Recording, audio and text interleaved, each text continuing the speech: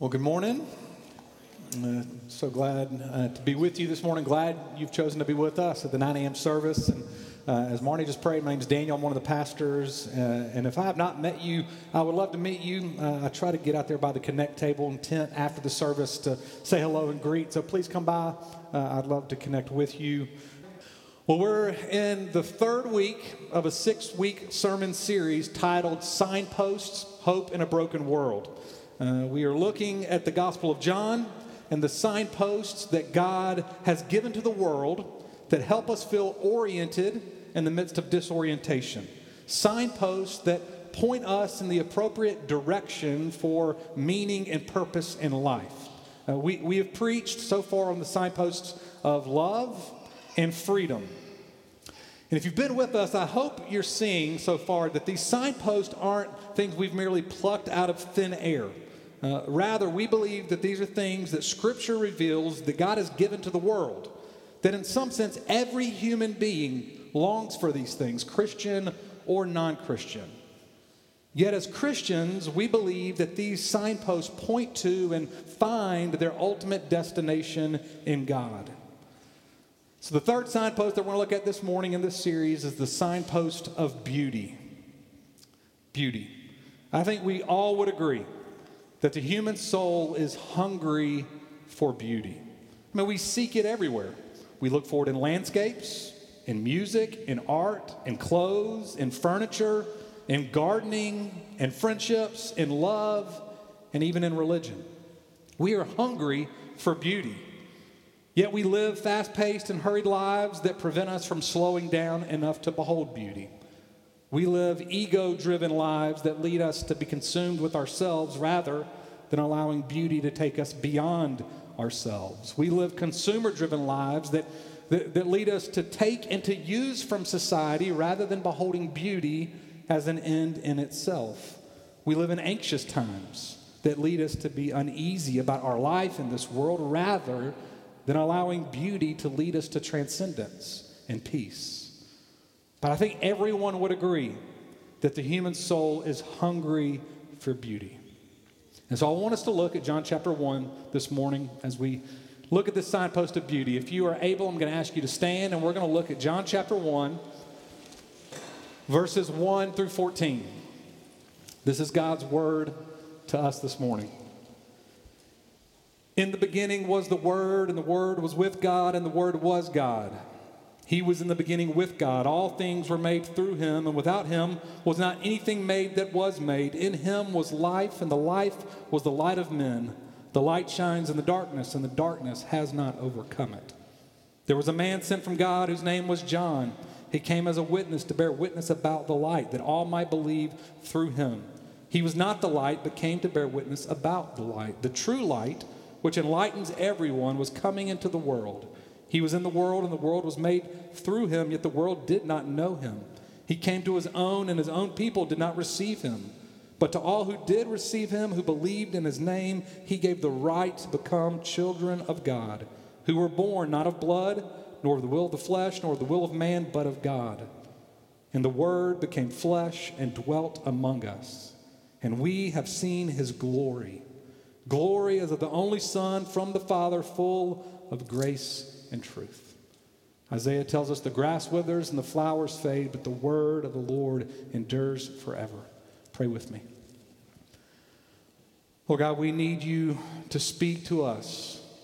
The word that was written thousands of years ago, we need you, Holy Spirit, to bring it to life so that the word might be planted deep in our hearts and our souls so that you would bear fruit in and through us. I pray that the words that I speak would be pleasing to you. I pray that the thoughts and meditations of our hearts would be pleasing to you.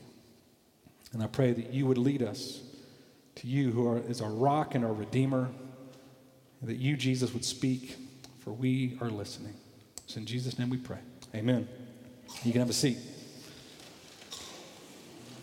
Well, a couple of summers ago, if you've been around, you know this, that I was afforded the privilege of having a sabbatical, which was an incredible gift to me and to my family. And for part of the summer, we lived in Wyoming.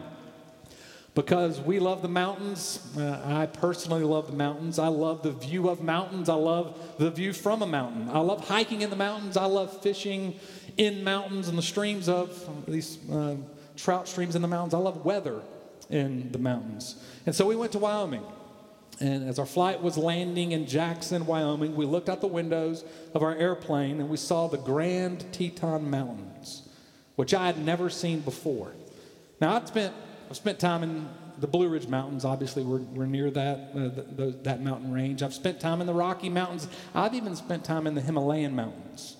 But the pure majesty and drama of the Tetons are a sight to behold. And for the next few weeks, we would wake up as the sun rose upon the Teton Mountains. We would go to bed as the sun would set upon the Teton Mountains. We were immersed in beauty. Now, a little time before our sabbatical, my wife Rachel and I realized something, that we use the word pretty too much. And every time we came across beauty, we would say pretty. And so for fun, we played a little game between the two of us that carried into sabbatical, that we could not use the word pretty to describe anything beautiful. We would have to get creative and come up with new vocabulary words. And so here we are in Wyoming, and we see the Snake River winding through the flatlands with the Teton Mountains in the background, and we couldn't say, that's pretty. We'd be hiking in the Grand Teton National Park, and we would come out of an enclosed trail, and all of a sudden, we'd be on this trail winding through an open field of wild flowers, and we couldn't say, that's pretty. Or you get the game. Well, it was much harder than you might expect. I think it's hard because when you come across beauty, there are often no words to describe what's being experienced. Beauty often strikes a person silent. When someone beholds beauty, you don't need to be told to admire it. You're simply filled with admiration. And so I want us to look at three things this morning in regards to beauty. I want to look at beauty's definition, beauty's power, and beauty's aim. Let's look first at beauty's definition. Now, when you read the Bible at first glance, it might seem like the Bible doesn't talk a lot about beauty. If you were to look throughout the Bible for the word beauty, it's used, but not that often. And so to understand the Bible's definition of beauty, I think there are two mistakes that we have to be mindful of not making. The first mistake is this. We must not miss that the Bible itself is beautiful. Now, I don't have time to get into every genre of writing represented in the Bible, but the Bible is full of poetry and prose, which is a beautiful form of writing in itself. And all you have to do is read the Psalms in the Old Testament and be struck by its beauty. As one Old Testament scholar whom we all love here at Christ Central, who's a part of our church, Dr. Brent Strawn, argues, the whole Bible, in some sense, could be understood as poetry. For the force of the whole Bible is an invitation to experience God through its beauty as you read it from Genesis to Revelation. I mean, just take our passage this morning in John chapter 1. It's known as the prologue to John's gospel, and it's poetic. Did you catch the poetry? In the beginning was the Word, and the Word was with God, and the Word was God. He was in the beginning with God. You are immediately drawn in to feel what's being communicated. The prose of John's writing leads you to feel the melody of the gospel music that he's about to sing and write about for the next 21 chapters of his gospel. T.S. Eliot wrote, "Poetry, like music, should communicate before it's understood." The Bible, in one sense, does this from Genesis to Revelation. It communicates who God is before we fully understand God. Right? Can you not feel that happening here in John chapter 1? But the poetry and the music of the gospel, it's coming to life, even if we don't understand everything John is trying to say here in John chapter 1. As N.T. Wright says, the prologue functions like a great doorway, inviting us into a house that is filled corridor by corridor, room by room with more beauty. If you read the scriptures, you will experience the beauty throughout the Old and New Testament. You'll read the creation account in Genesis, the liberation of God's people out of slavery in Exodus, the emotional and theological prayers of the Psalms, the cries for justice in the prophets, the portrait of Jesus' life in the Gospels, the Acts of the church in the New Testament, and the glorious vision of God's kingdom in Revelation. And through it all, it is an invitation to be struck by the beauty of God, an invitation to experience God before we completely understand everything about God, because the Bible is beautiful. The second mistake that we need to avoid is that we must not miss that the word glory connotes beauty. And glory is used all throughout the Bible. It's used in our passage in verse 14. And the Word became flesh and dwelt among us, and we have seen his glory. Glory as of the only Son from the Father, full of grace and truth. The Word that became flesh is God's glory, is God's beauty. And if we want to understand God's glory and beauty, which is the Word, we have to understand what John is saying in the larger context of the Old Testament. In Genesis chapter 1, very first chapter of the Bible, in the beginning God created by his Word. Psalm 33 verse 6 tells us it is the Word by which the heavens were made. Every time I preach, Isaiah 40 tells us, I quote Isaiah 40, the grass withers, the flowers fade, but the word of the Lord endures forever. Isaiah 55 tells us that God's word will accomplish his purposes of bringing new creation out of the brokenness of this world. So don't miss what John is beautifully doing here in our chapter. He is bringing together the story of God creating the glorious world in the beginning by his word with the story of Jesus unveiling his glory through new creation, the redemption and restoration of all that is broken. The Creator God created all things by his word, and Jesus is the word bringing new creation. Both the act of creation by God's word in the beginning and the act of new creation through Jesus, the word made flesh, declare the glory of God. And if this is true, then all beauty is a pointer to the presence of the living God in the midst of our world. Beauty is a signpost that finds its ultimate destination in God. So beauty, it really is hard to define. It's hard to define, but we know it when we've experienced it. It's almost that moment when something on the outside resonates with something in our inside. That harmony that causes our souls to go, yes, yes. And what I'm saying this morning is that yes that we've all experienced points to God and to his world. Let's look secondly at beauty's power. Now, I've already stated that verse 1 and 2 of John chapter 1, it harkens us back to Genesis creation account. And the word that created in the beginning is now the word creating anew. Jesus is the word of God ushering in a new heaven and a new earth through his life, through his death, and through his resurrection. That the glory of Jesus is that he promises all of us that there is more than the pain and brokenness we experience in this life. That there is more because we live with a horizon of God's kingdom coming. Jesus is redeeming all the brokenness of our world. He will renew and he will restore all that is wrong in the world. And so the first thing about beauty's power is that it enlarges our view of the world. Beauty offers us refreshment.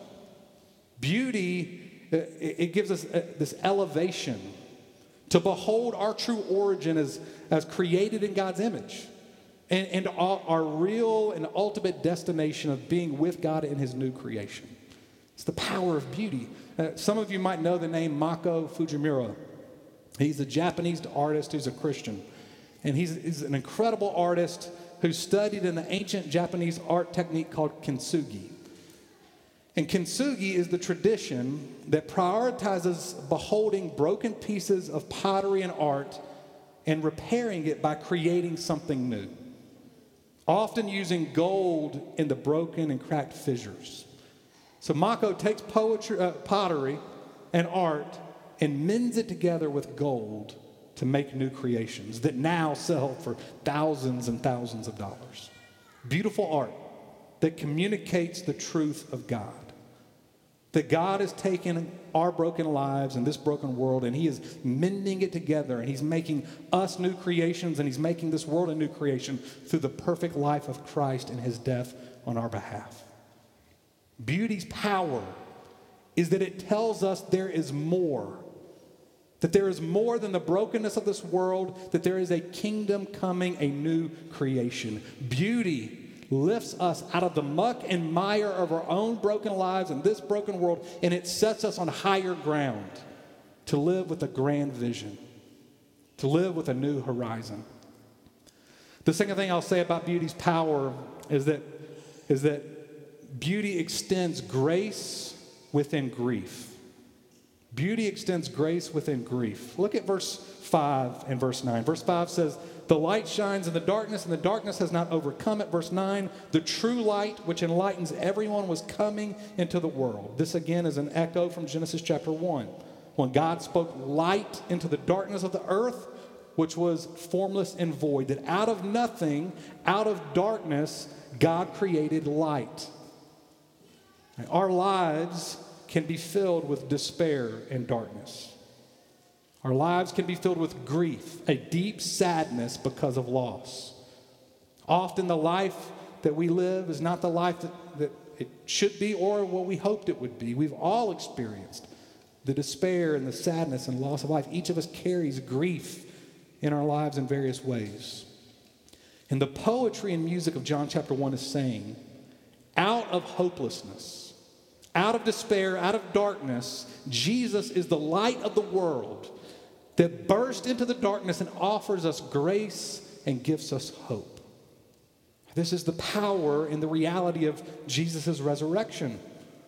That out of darkness, out of death, out of the tomb, Jesus rose triumphant over sin, death, and the devil. That it is through resurrection that we can trust that darkness does not win, evil does not win. Jesus won the battle, and his kingdom will win. Therefore, Christians, we have hope. Beauty has the power to pull us out of our sadness, out of our pain, out of the darkness of this world, to behold the grace of God and the hope we have in Christ. Beauty, it keeps our hearts soft as we live in a world filled with darkness and evil, where it is easy for us to become disheartened, tired, and hopeless. Beauty can set us free with a heart rekindled with love and grace, and courage restored to live with hope and not despair. The year of 2014 was a year filled with much racial unrest in our country. The shooting of Michael Brown, the protest in Ferguson, Missouri, protests then spread throughout our country, and I was deeply saddened by what I was seeing and what we were all experiencing in regards to racial oppression in our country. And I can vividly remember February 8, 2015, so coming out of 2014. Rachel and I turned on our TVs February 8, 2015 to watch the Oscars, which is something we like to do every year. And while we were watching, one of my favorite artists, John Legend, appeared on the stage. And then rapper Common rose up onto the stage, and they would burst into the song Glory from the movie Selma. And it was the first time I'd ever heard the song. One day when the glory comes, it will be ours. It will be ours. One day when the war is won, we will be sure, oh glory. Hands to the heavens, no man, no weapon formed against, yes, glory is destined. Every day, women and men become legends. Sins that go against our skin become blessings. The movement is a rhythm to us. Freedom is like religion to us. Justice is juxtaposition in us. Justice for all just ain't specific enough. And I literally started crying. And tears filled my eyes, and I was moved in that moment from grieving because of the sadness of our world to hope for what our world should and could be. Great art and great beauty extends grace to us. In the midst of our grief, we are given hope of a better world. Blaise Pascal said, in difficult times, carry beauty in the mind. So let me just encourage all of us if you feel your heart becoming hardened by the realities of your life, by the realities of this world, if you start to feel despairing and low, carry beauty in your mind and heart. Go find and experience what you think is beautiful. For it is God's gift to grace us with his grace in the midst of grief. The glory and beauty of God is that he brings life out of death. Jesus' resurrection proclaims this to our hearts, and it is the most glorious and the most beautiful thing the world has ever known. My last point is beauty's aim. Not just beauty's definition or beauty's power, but beauty's aim. Look at verse 14. It says, the Word became flesh and dwelt among us. The word dwelt here is the Greek word for tabernacle. Literally, it would be read, the Word became flesh and tabernacled among us. That in Christ, God tabernacled among us. This again is an echo of the Old Testament, not of Genesis, but of Exodus, where God commanded his people who'd been set free out of slavery in Egypt to build a tabernacle, a place of God's dwelling, and the people would carry the tabernacle everywhere they went, for it was God's presence among them. If you were to read the second half of the book of Exodus, it's all about beauty, because it's all about the construction of the tabernacle. And the tabernacle was a thing of extreme beauty. It was rich in color and adornment. It was a beautiful place for the most beautiful one to dwell. And Jesus now comes to tabernacle among the world. And verse 12 tells us that through Jesus we become children of God. And later in the New Testament, the Apostle Paul will write in 1 Corinthians that when we become children of God, we become the temple of God. That we become the tabernacle of God. The Spirit of God dwells within us. That our hearts and our souls become the place of God's dwelling, of God's glory, a place of beholding beauty. This is why as Christians we avail ourselves to the beauty all around us. We allow it to stir our hearts and lead us to find our life in communion with God all the more glorious and all the more beautiful. For those of you here that are not Christians, you're just asking questions around Christianity, we are glad you're here. And let me say this, for those who are not Christians here, when you've experienced that yes of beauty, that time when something on the outside resonated with something deep on the inside, right? The yes that you've experienced. Your heart has connected with what it means that you are created in the image of God. What I'm saying this morning is that it is God's gift. Beauty is God's gift and God's grace to point you to finding your life in God. And then Scripture reveals to us the special grace of how we become children of God. Faith in the Word becoming flesh, faith in Christ. And as we believe in Jesus, our hearts and our souls become the place of God's dwelling. The human heart and soul is the tabernacle of divine beauty, the place where glory dwells through Jesus by his Spirit. Beauty's aim is to draw us into communion with God. It's a signpost that finds its ultimate destination in God. And so let me end this morning by giving you some application to practice beauty, because we all need some encouragement to practice beauty. Here's the first application: Sabbath and solitude. Sabbath and solitude. I'm not sure if you've seen the 8 spiritual practices that we've put before you this year as a means to spiritual formation. There are 8 practices that we've kind of embodied as a church for years now, but we've just kind of put a framing around them and encouraging you to live into them, and we're trying to resource each of these practices. And one of the practices is Sabbath and solitude. What Sabbath and solitude is, it's an invitation to slow down. It's an invitation to stop working, to cease working, to silence the noise, to enter rest. That God has given us one day out of 7 to Sabbath. And then there will be times when you might want or need to have more extended times of silence and solitude. The Sabbath and solitude are gifts of God for us to experience beauty.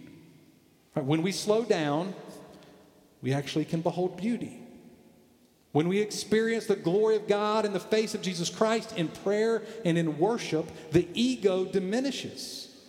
And beauty takes us beyond ourselves. When we cast all our anxieties and cares upon God, God can lead us to his ways that are higher than our ways. And he grants us peace through beauty. Here's the second practice of application. Attention and gaze. Attention and gaze. Pay attention with your eyes and with your ears to the beauty that is all around us. Don't let urgency or greed cause you to rush to and from and miss all that is around you. Pay attention. And in the words of John O'Donohue, beautify your gaze. Listen to music. Read poetry. Visit an art gallery. Go for a walk in Duke Gardens. Listen. Truly listen to the laughter of a child. Behold a sunset. Throw a dinner party with friends. Sometimes we have such a fixed view of this world because of how hurried we live. Let beauty expand your vision and unite you to God who is with you and who is at work in this world. The third and last application is reverence. Develop reverence. Reverence is a respect before mystery. And if God is the creator of the world and Jesus is ushering in new creation, we are simply receivers of the gift of creation, receivers of his special revelation of grace that draws us into a relationship with Christ as we become children of God.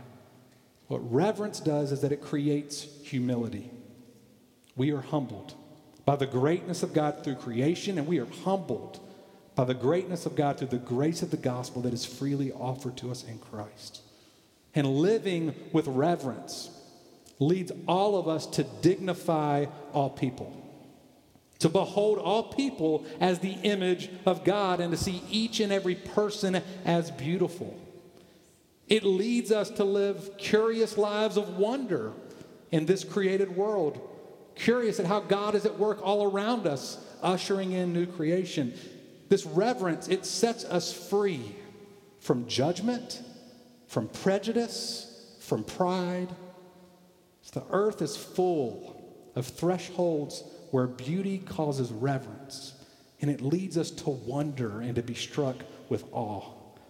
On Wednesday night, it was one of these times for me, a threshold for me, but Brian Stevenson spoke at Duke Chapel. Brian Stevenson is a public rights attorney, author of Just Mercy, founder of the Equal Justice Initiative, and it was an amazing night.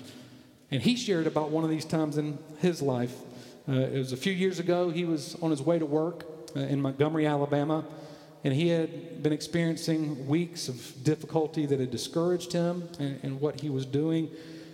And so one Wednesday morning, he decided to stop and grab breakfast on his way to work, to go in, grab it, and head out. And he walked in, and there was a group of 5 older African-American women sitting at a table. And as he was leaving, one of them shouted out, "Hey, come here.